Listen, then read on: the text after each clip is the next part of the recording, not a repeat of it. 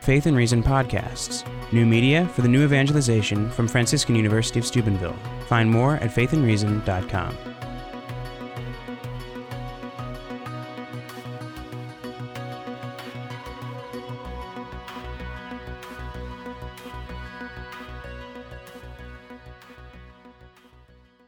I want to express my gratitude for the opportunity to share this evening, especially with our good shepherd, Your Excellency, Bishop Montfortin, Father President, Father Sheridan, who, as you might know, has a certain expertise in the area of ex cordia ecclesiae, having written his doctorate in canon law on that particular subject, and such a great and auspicious moment for us to celebrate the 25th anniversary of this amazing gift under his leadership here at Franciscan University. I'd like to divide up the time this evening by focusing first upon the new evangelization and what it means, and then to address the question of how it fits into Catholic higher education, and then finally reflect upon how it has worked out here at Franciscan University of Steubenville. Now, the new evangelization has been around for a long time. Since St. John Paul II came to America in 83 and announced that this was going to be the highest priority. And he issued an encyclical in the year 1990, Redemptoris Missio, which has been nicknamed the Magna Carta of the new evangelization, in which he identified this priority in the following terms.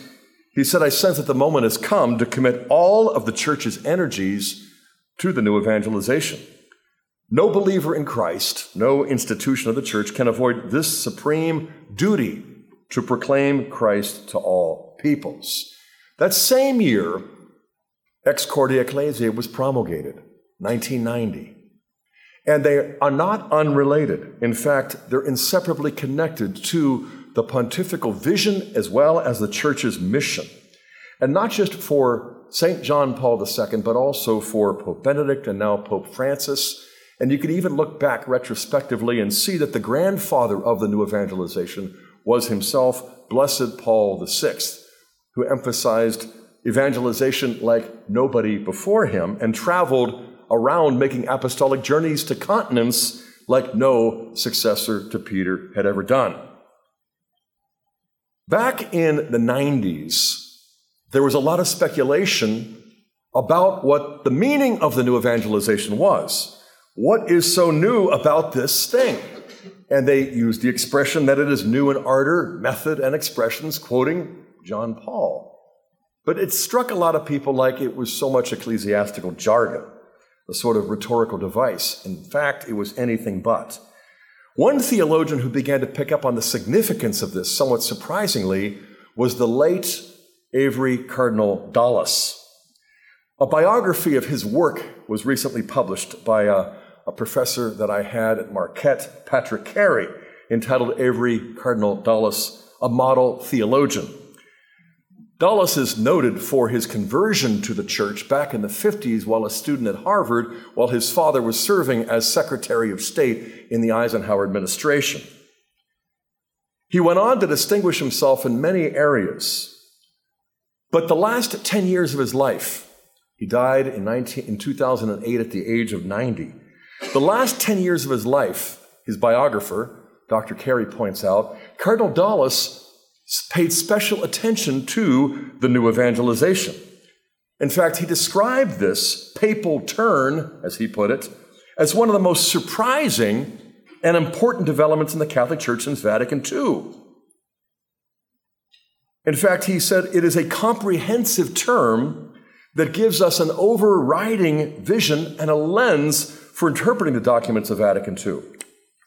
And on frequent occasions, he would address bishops and theologians, as well as university leaders, calling them to recognize the uniqueness of this comprehensive term, this overriding vision, this all-inclusive concept, which he also described as, quote, the most effective remedy for the church's present ills. That it was calling the faithful to share the faith and to discover that you don't really enjoy it as much as when you see it reproducing fruit in others' lives. But he pointed out that the new evangelization was new because it wasn't just about personal repentance. It wasn't just about individual conversion. Drawing extensively from the writings of Pope John Paul II, he pointed out that it builds on that through catechesis and religious education at all levels, but it also draws people into ecumenism and interreligious dialogue. It also is ordered to social and cultural transformation, or what John Paul frequently referred to as the evangelization of culture. It's sort of like what's not included in the new evangelization. And indeed, all of life is deliberately included under this great umbrella of the new evangelization, Dulles said, because all of life is under the lordship of Jesus Christ. And this is something that Vatican II sort of recaptures, and that is the Christocentric vision of the gospel for all nations. Now, this, of course, resonated with everything that John Paul was saying at the time and developing through the decade of the 90s. Just parenthetically, a lot of us thought that the decade of the 90s was the decade of the new evangelization. He used the term well over 100 times. But in the next 5 years, from 2000 to 2005, he used it over 200 times. But he never once referred to the 90s as the decade of the new evangelization. What he did refer to it as was the Advent season of the new evangelization, which sort of implies an analogy, because we all know what Advent season is. It's the first 4 Sundays of the liturgical calendar, but after that is over, what remains are 48 more Sundays. And so when the decade of the 90s was over, the new evangelization was not done, it had barely begun. This was not a short-term strategy. It wasn't a sprint. It was more like a marathon. And Cardinal Dulles understood this and was calling educators, bishops, as well as theologians to allow Catholic theology to be renewed in this spirit. I appreciate that because in 2002, he came to our campus, was awarded an honorary doctorate, and spoke at our graduate baccalaureate, and focused so much of what he said about the new evangelization and the unique role of the Catholic University, but specifically Franciscan University. We got to spend some time after he was done, before he took off, and he was so encouraging, and not just to me personally, but to the whole university, which he was still in the process of discovering. He described Vatican II on that occasion. He described the new evangelization on that occasion as sort of the realization of aggiornamento, which was that key term that was used so often back in the 60s at the time of the Second Vatican Council, which represents a kind of renewal, an updating, an opening of the church to the world, not so that the floods of secularization could come into the church, but that the living water of the gospel might go out and bring grace to all peoples. So what is new about the new evangelization? Well, very clearly, John Paul set forth the idea that the old evangelization has never ceased, and that is initial evangelization, that is initial proclamation when you share Jesus with those who've never heard the Christian message. Whereas the new evangelization is new precisely because of the new necessity that we see with the secularization of so much of Western culture. So, as he would put it, the new evangelization is all about re-evangelizing the de-Christianized. That was it. So you're not only baptizing those who you have evangelized, which the church has been doing for 2,000 years, you're also evangelizing those who have been baptized, but also secularized, and who have been progressively de-Christianized by the secular culture. This culture of death, the new atheism, the dictatorship of relativism. This is why it was not just about initial conversion of individuals, it's about an ongoing conversion and an evangelization of culture. What I would propose is what John Paul came back to again and again. This not only deepens our understanding of what evangelization means, it also deepens our understanding of what conversion entails, and consequently, a third category that I want to consider is that it makes us rethink what formation requires, which is an important part, of course, of the Catholic University. So it's every Christian, as John Paul said. It's not just the clergy. It's not just the missionaries. In fact, it's not just foreign mission work. It is directed at cultures which have become increasingly secularized. And this is not just John Paul's message, it's also what Pope Benedict repeatedly said. For example, in Verbum Domini, he said, many of our brothers and sisters are baptized, but insufficiently evangelized. Nations once rich in faith are losing their identity under the influence of a secularized culture. The need for the new evangelization so deeply felt by my venerable predecessor, John Paul, must be valiantly reaffirmed in the certainty that God's word is effective. And so that's when Pope Benedict established a new dicastery in the Roman Curia, the Congregation for the Promotion of the New Evangelization, which now Pope Francis has taken on to the next level. So evangelization is not just a personal relationship with Jesus. It's not just accepting Jesus as my Savior and Lord. It calls for something much longer, much deeper. And so this is where we have to distinguish evangelization in the Catholic tradition from evangelization in many non-Catholic, Protestant, and fundamentalist practices. Because in that sector of Christendom, evangelization usually entails an initial proclamation of 4 basic truths. God loves you, you've sinned, Jesus died for that, and now you must choose to believe. Of course, we wouldn't disagree with any of those. But by the time you've gotten through the so-called 4 spiritual laws and made a decision and said the prayer, you are now saved. You are now in a personal relationship with Jesus, which is a great place for anybody to be as far as Catholics are concerned. But it's not the end game. It's not the goal. It's actually the first part of evangelization. And this is where the Catholic tradition banks upon the old evangelization. Because going back to the ancient church, you can see that a personal relationship is not where you ended, but where you started. So initial evangelization would lead to initial conversion. And the grace of conversion is what made you a convert.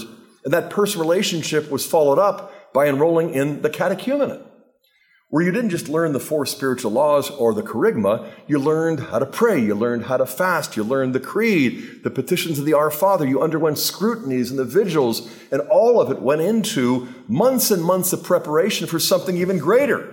Because after you're evangelized and then catechized, you are baptized, confirmed, you receive Holy Communion.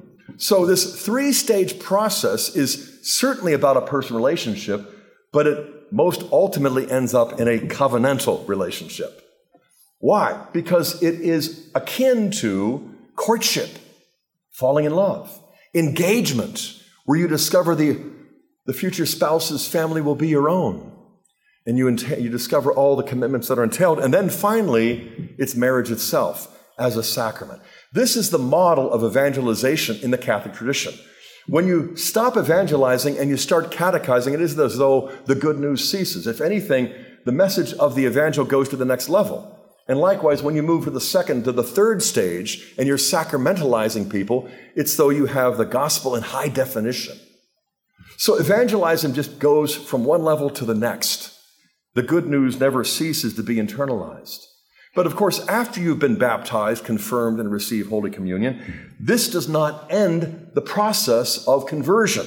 This is where the Catholic tradition also has one of the most distinctive contributions that has gone largely overlooked in theological discussion. The theology of conversion that matches the depth of the theology of evangelization. The Catechism echoes this in paragraph 1229. For becoming a Christian is accomplished as a journey in several stages, in which certain essential elements have to be present. The first stage is proclamation of the word and acceptance of the gospel and telling initial conversion. The second stage is the profession of faith, the creed, the Our Father, learning to pray. Then the third stage is baptism itself, the outpouring of the Holy Spirit, and admission to Eucharistic communion, referring to the sacramentalized stage. But it goes on to say this in paragraph 1231, that infant baptism requires a post-baptismal catechumenate. And no wonder, because the infants who are baptized, like most of us, didn't undergo initial evangelization or initial conversion. We didn't undergo the catechesis that taught us the Lord's Prayer and the Creed and all the rest of the scriptures in salvation history. And so we were baptized. It's almost analogous, I suppose, to an arranged marriage where you have to kind of get to know someone after the sacramental mystery and fall in love. And so the need is great today, not only because of the need for this post-baptismal catechumenate, but also because of what we could almost characterize as the new devangelization, which has been taking place for decades over the course of the 20th century into the present time. So conversion is something much more than just that personal relationship, getting saved, inviting Jesus into your heart, as beautiful and as true and wonderful as that is. The Catechism is also clear in paragraph 1426 that after baptism, you still have the struggle to overcome the weakness of human nature, and the struggle of Christian life is the struggle of conversion.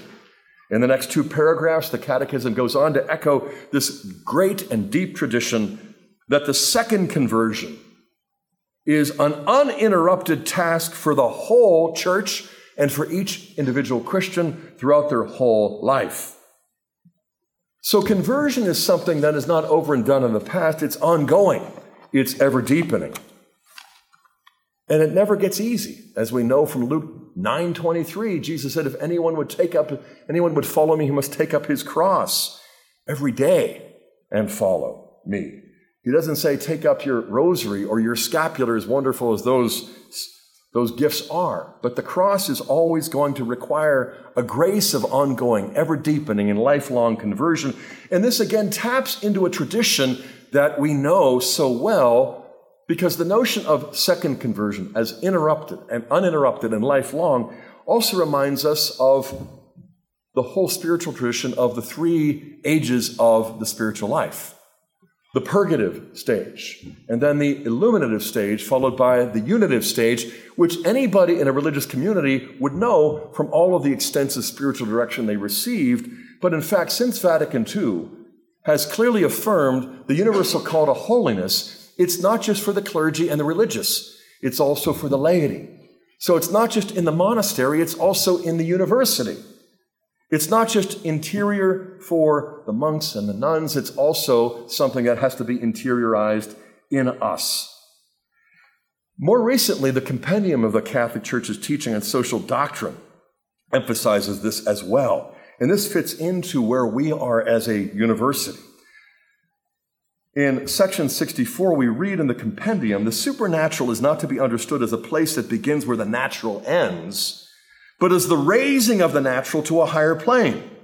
In this way, nothing of the created order is foreign to or excluded from the supernatural. Rather, it is found within it, taken on and elevated by it.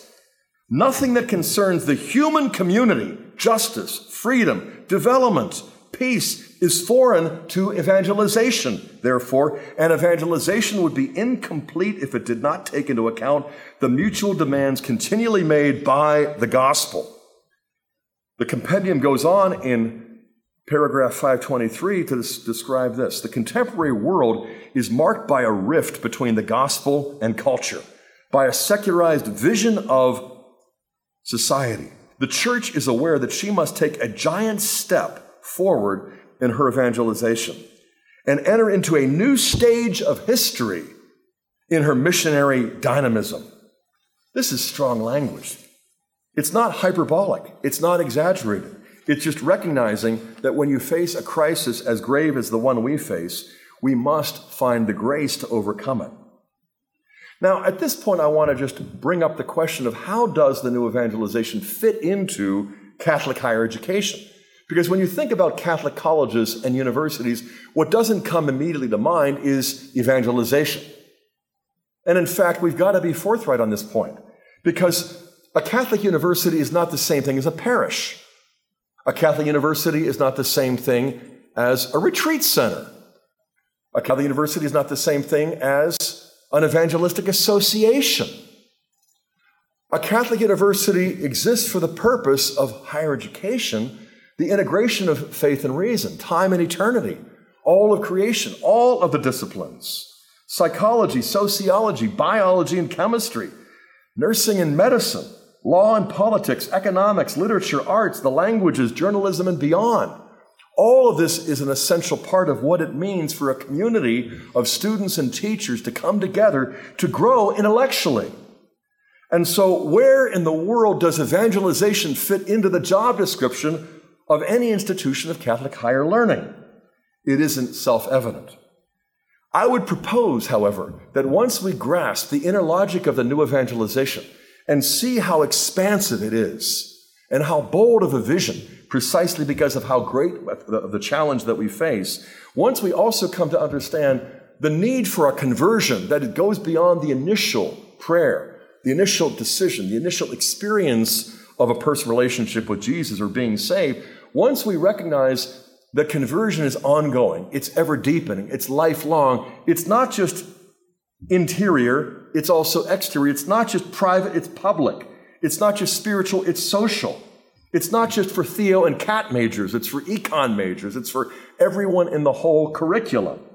It's not just taking place in the confessional, it's taking place in the classroom. It's not just the professors, though, it's also them becoming mentors for their students. It's not just to get a major and then a diploma and then a job. It's to develop nothing less than a Catholic worldview, a Weltanschauung, if you will.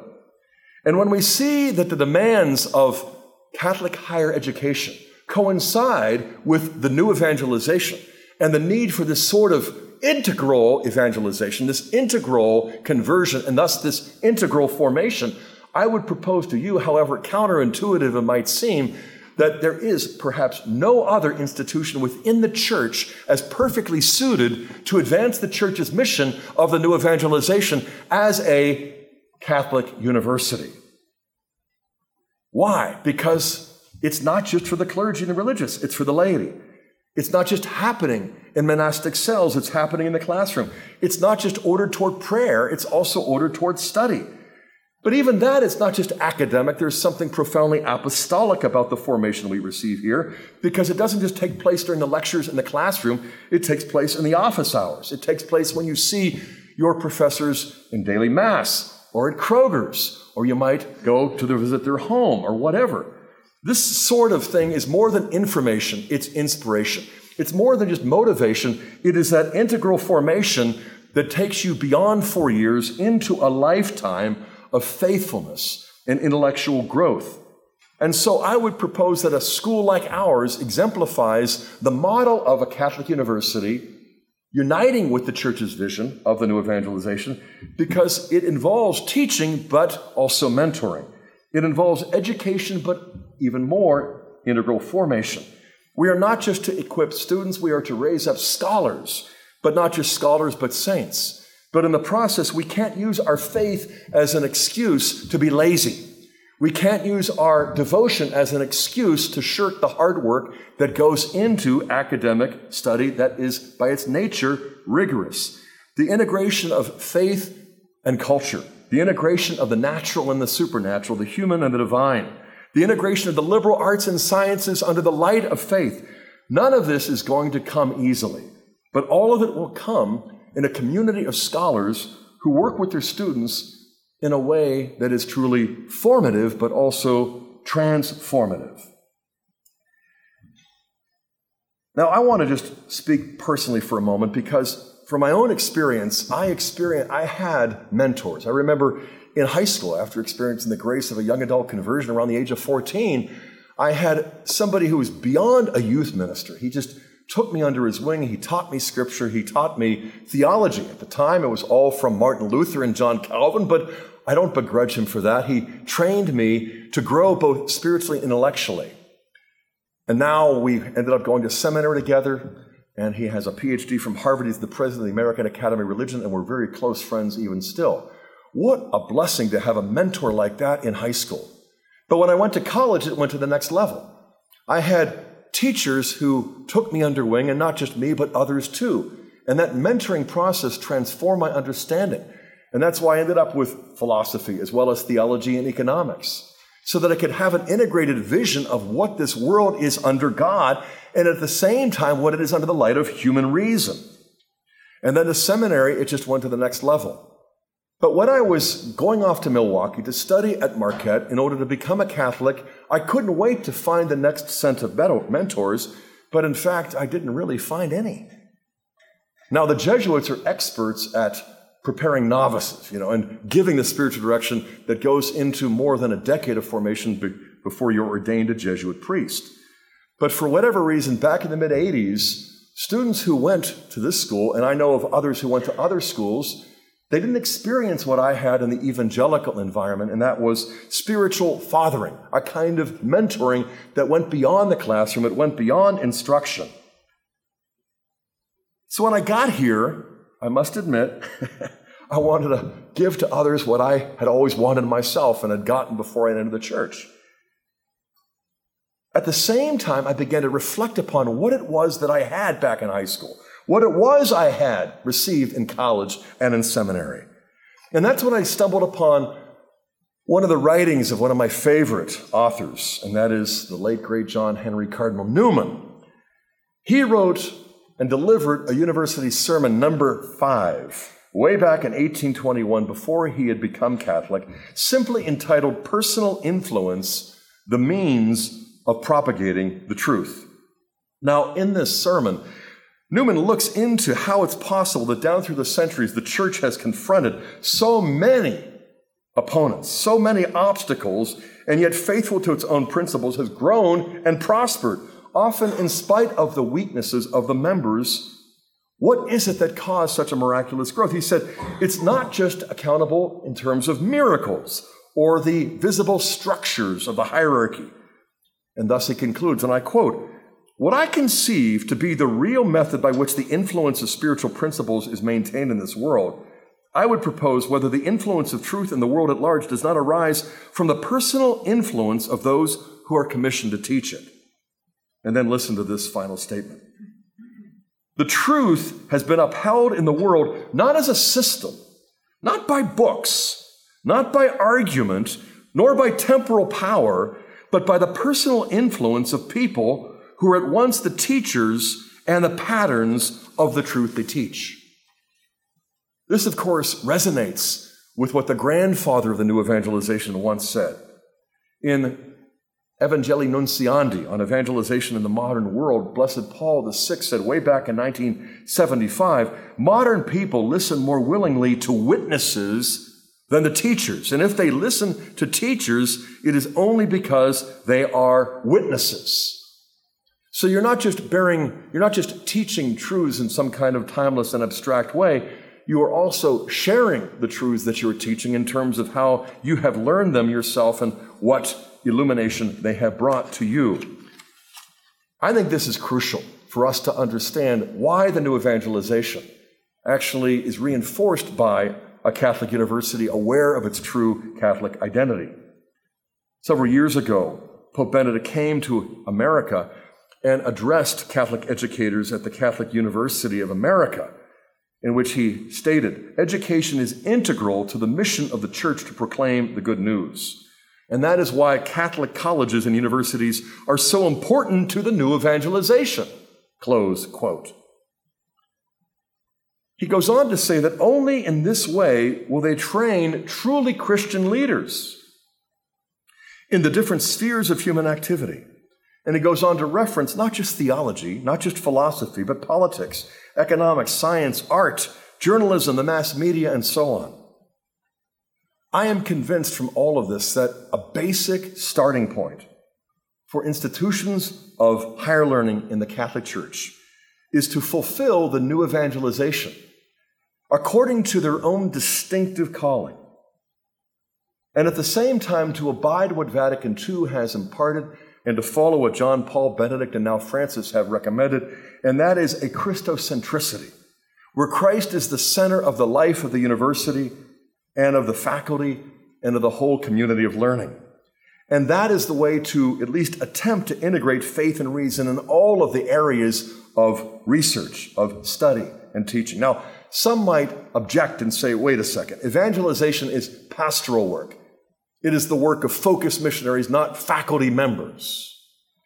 I think that's a false dichotomy for a variety of reasons.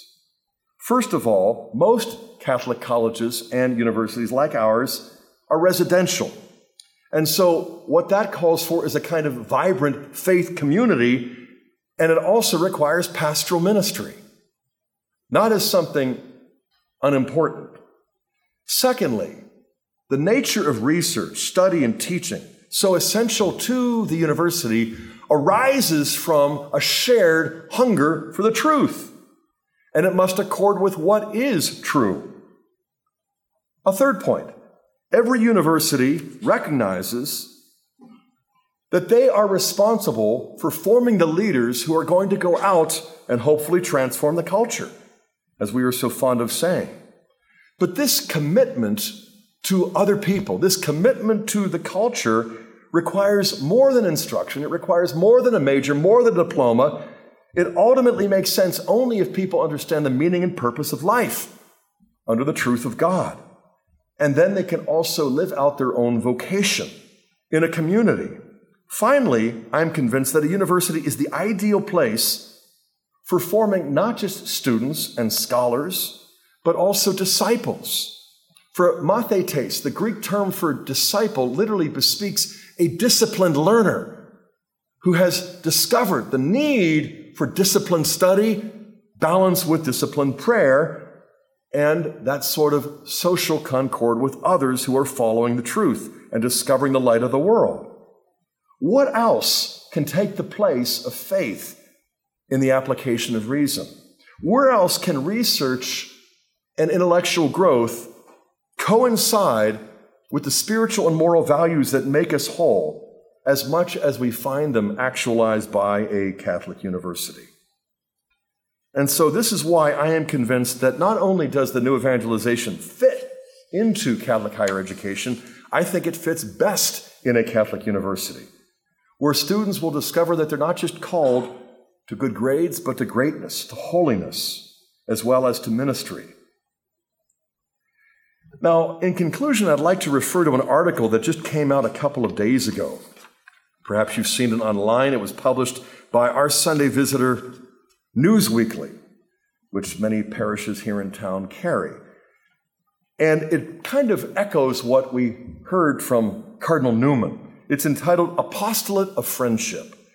What it actually goes on to chronicle is what happened here in Franciscan University back in the 1990s. And I was interviewed along with many others for this particular article entitled Apostolate of Friendship. Because back in the 90s, when I first got here, a number of students began to arrive, undergraduates as well as graduates. And over the course of the next 25 years, we had about 45 of them end up living with my family. And my own kids saw them as older siblings.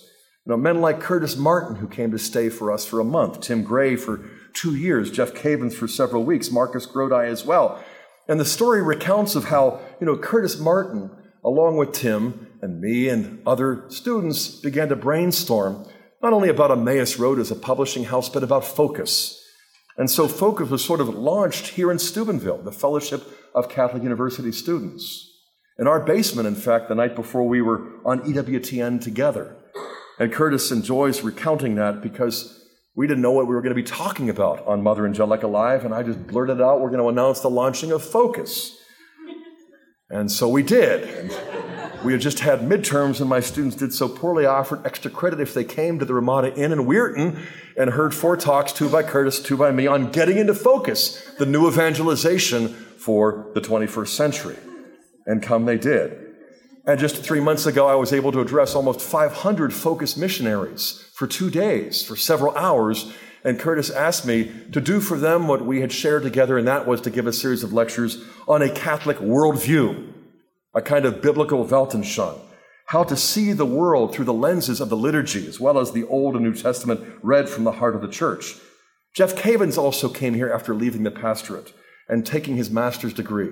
And then we tapped him to teach a course or 2 as well, while he developed the great adventure and went on to be the founder of,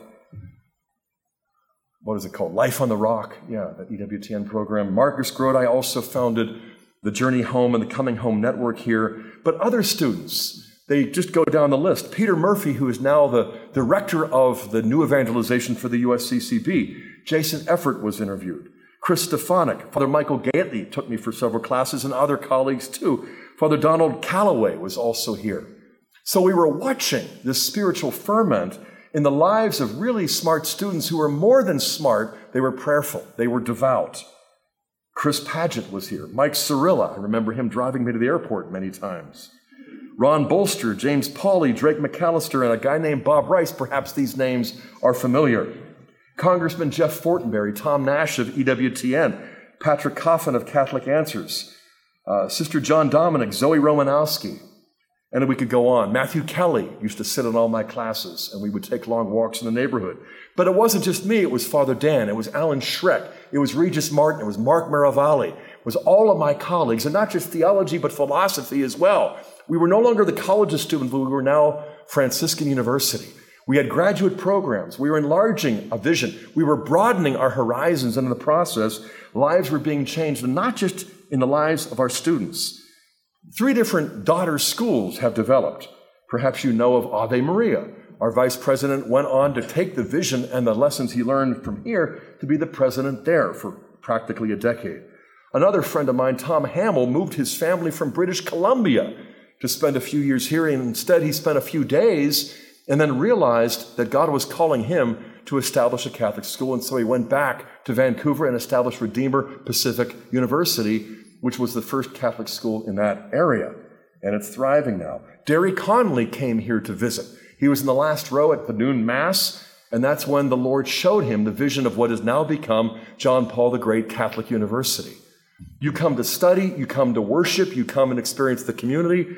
I remember 1 month before we moved here in the summer of 1990, we were attending Mass at our parish in Joliet, and the people right behind us were singing almost as loud as Kimberly. And at the sign of peace, they shook our hands more heartily than any parishioners would normally do. And so afterwards, we said the prayer of thanksgiving. We turned around and introduced ourselves to John and Barbara Halber, who then invited us out to lunch. And when we went out to lunch, John couldn't contain himself. He's like, I am now on fire for Christ. I am now excited about being Catholic. He said, you've got to go to a place someday called the Franciscan University of Steubenville. And I bit my tongue. He went on to recount how he had gone to the commencement as an atheist because his nephew was graduating, and what he heard changed his life. He heard Father Michael. He heard the TORs. He got to know the Franciscans, and in about 48 hours, his life was redirected. I let him go on until finally I said, in a couple of days, we'll pack up our moving van, and we're moving out to Steubenville, and his jaw dropped. We are privileged here, and yet at the same time, we are challenged, not just to get smug and self-congratulatory about whatever God has done in the past with our attempts. It's God and His grace, and to Him be the glory. But I would say, if we are passionately Catholic in a true and honest way, that is going to require us to be not only academically excellent, but rigorous in our scholarship. To study properly is going to enhance our prayer, but to pray properly is not going to in any way exempt us from hard study. It's going to motivate us to go back and study harder and learn truth more deeply and to share it more generously and to allow the virtue and the holiness of God's Spirit to grow in our lives and to reach others as well.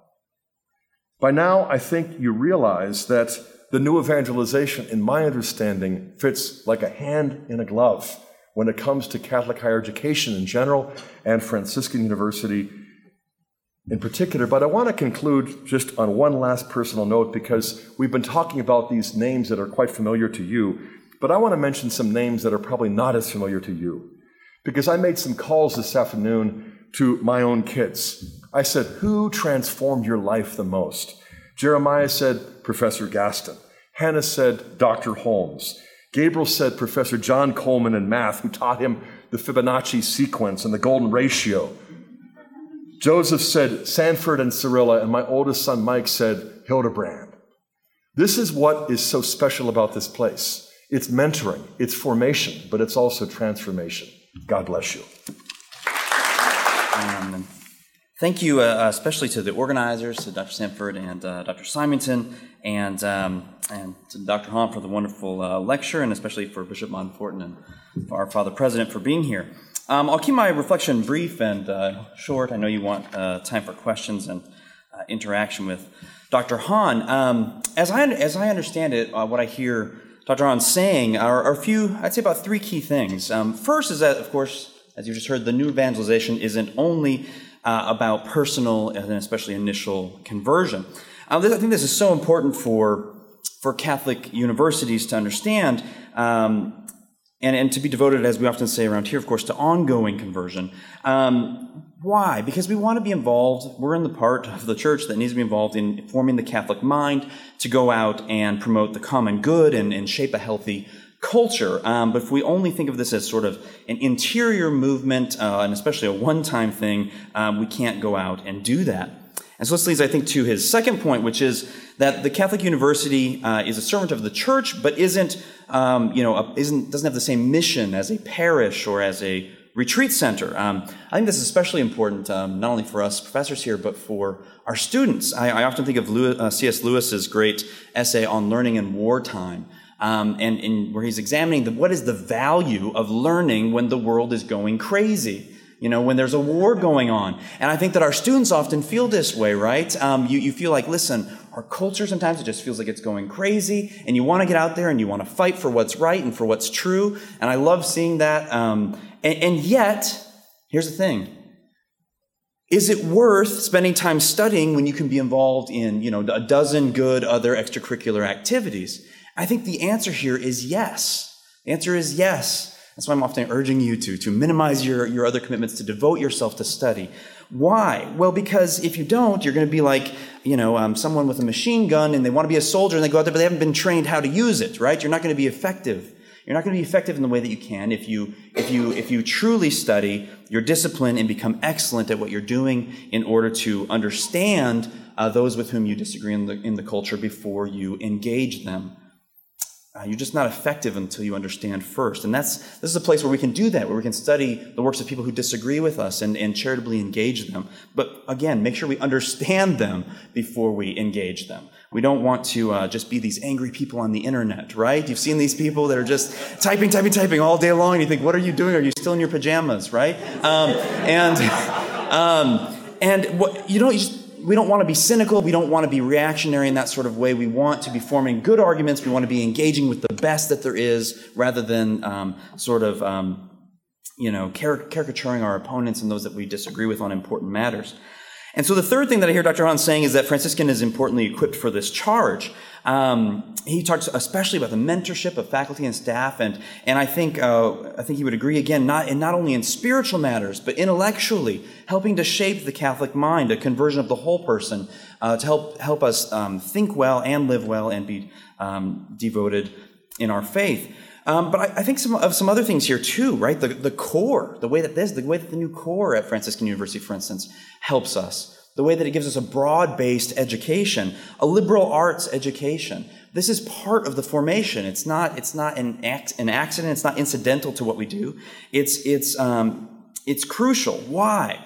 Well, as Augustine and other people remind us, what's the point of a liberal arts education? It's to liberate us. Right? It's to liberate us, and from what? Well, Augustine often stresses, it's to liberate us from materialism, from going around our daily lives and thinking that this is all there is, right?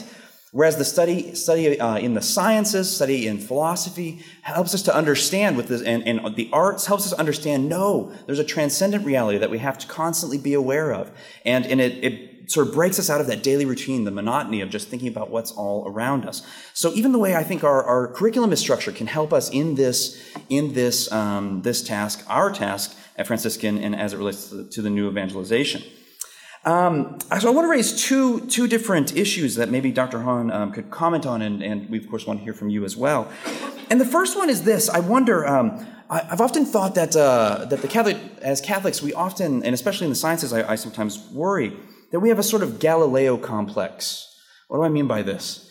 That we're very worried, right? I mean, first of all, as many of us know who have studied the Galileo affair, almost everything everyone says they know about it is false, right? But I think we've still been formed by it. I think we sometimes have a Catholic intellectual culture that is very much formed by it. And I worry that we're worried about interaction, particularly in the sciences. So you mentioned, it's easy maybe for those of us in philosophy and in theology. How does this relate to our social scientists and to our natural scientists? How do we avoid compartmentalization is what I wonder. For instance, how do we avoid just being Christians who happen to do science? And how do we become Christian scientists who are sort of living integrated lives where our faith isn't just this separate thing, like we do our faith over here and then we do our bench science over here. How do we integrate them and in a winsome way, not in a naive way? We've obviously seen people in our culture sometimes do that in a naive way. And so how do we not reduce the interaction, especially perhaps in the sciences, to just personal witness, right? And say, well, I'm a Christian scientist, and all that means is that I do science sometimes, and I'm a nice person, and I sometimes witness to my secular colleagues. Or to reduce it sometimes to, say, service projects. Those things are necessary, and they're important. In fact, they might lead to great personal witness. But is there a way we can integrate the social sciences and the sciences in a more unified way, and to teach our students to think in a more holistic way? That's my first question. And my second one is this: as a university as a whole, how do we avoid, as our culture seems to worsen at times, how do we avoid being reactionary as a larger community? How do we avoid putting on events that are say only geared toward let me tell you how the culture is crazy in this respect, and then the next lecture is let me tell you how the culture is crazy in the next respect? How do we have a positive vision that we're uplifting? There's definitely cultural critique that has to take place. It's integral to what we do, and that dialogue with people who disagree with us is integral. But is there also a way that we can avoid sort of just being, and is there a way that Christian universities in general can avoid being just sort of, anti-current culture? How do we promote a positive and healthy vision of, say, an integrated Christian life that's winsome and just doesn't feel like we're just being reactionary and negative? So those are the two things I wanted to start with, and then, of course, we encourage your thoughts and questions. Thank you so much. Faith and Reason Podcasts. New media for the new evangelization from Franciscan University of Steubenville. Find more at faithandreason.com.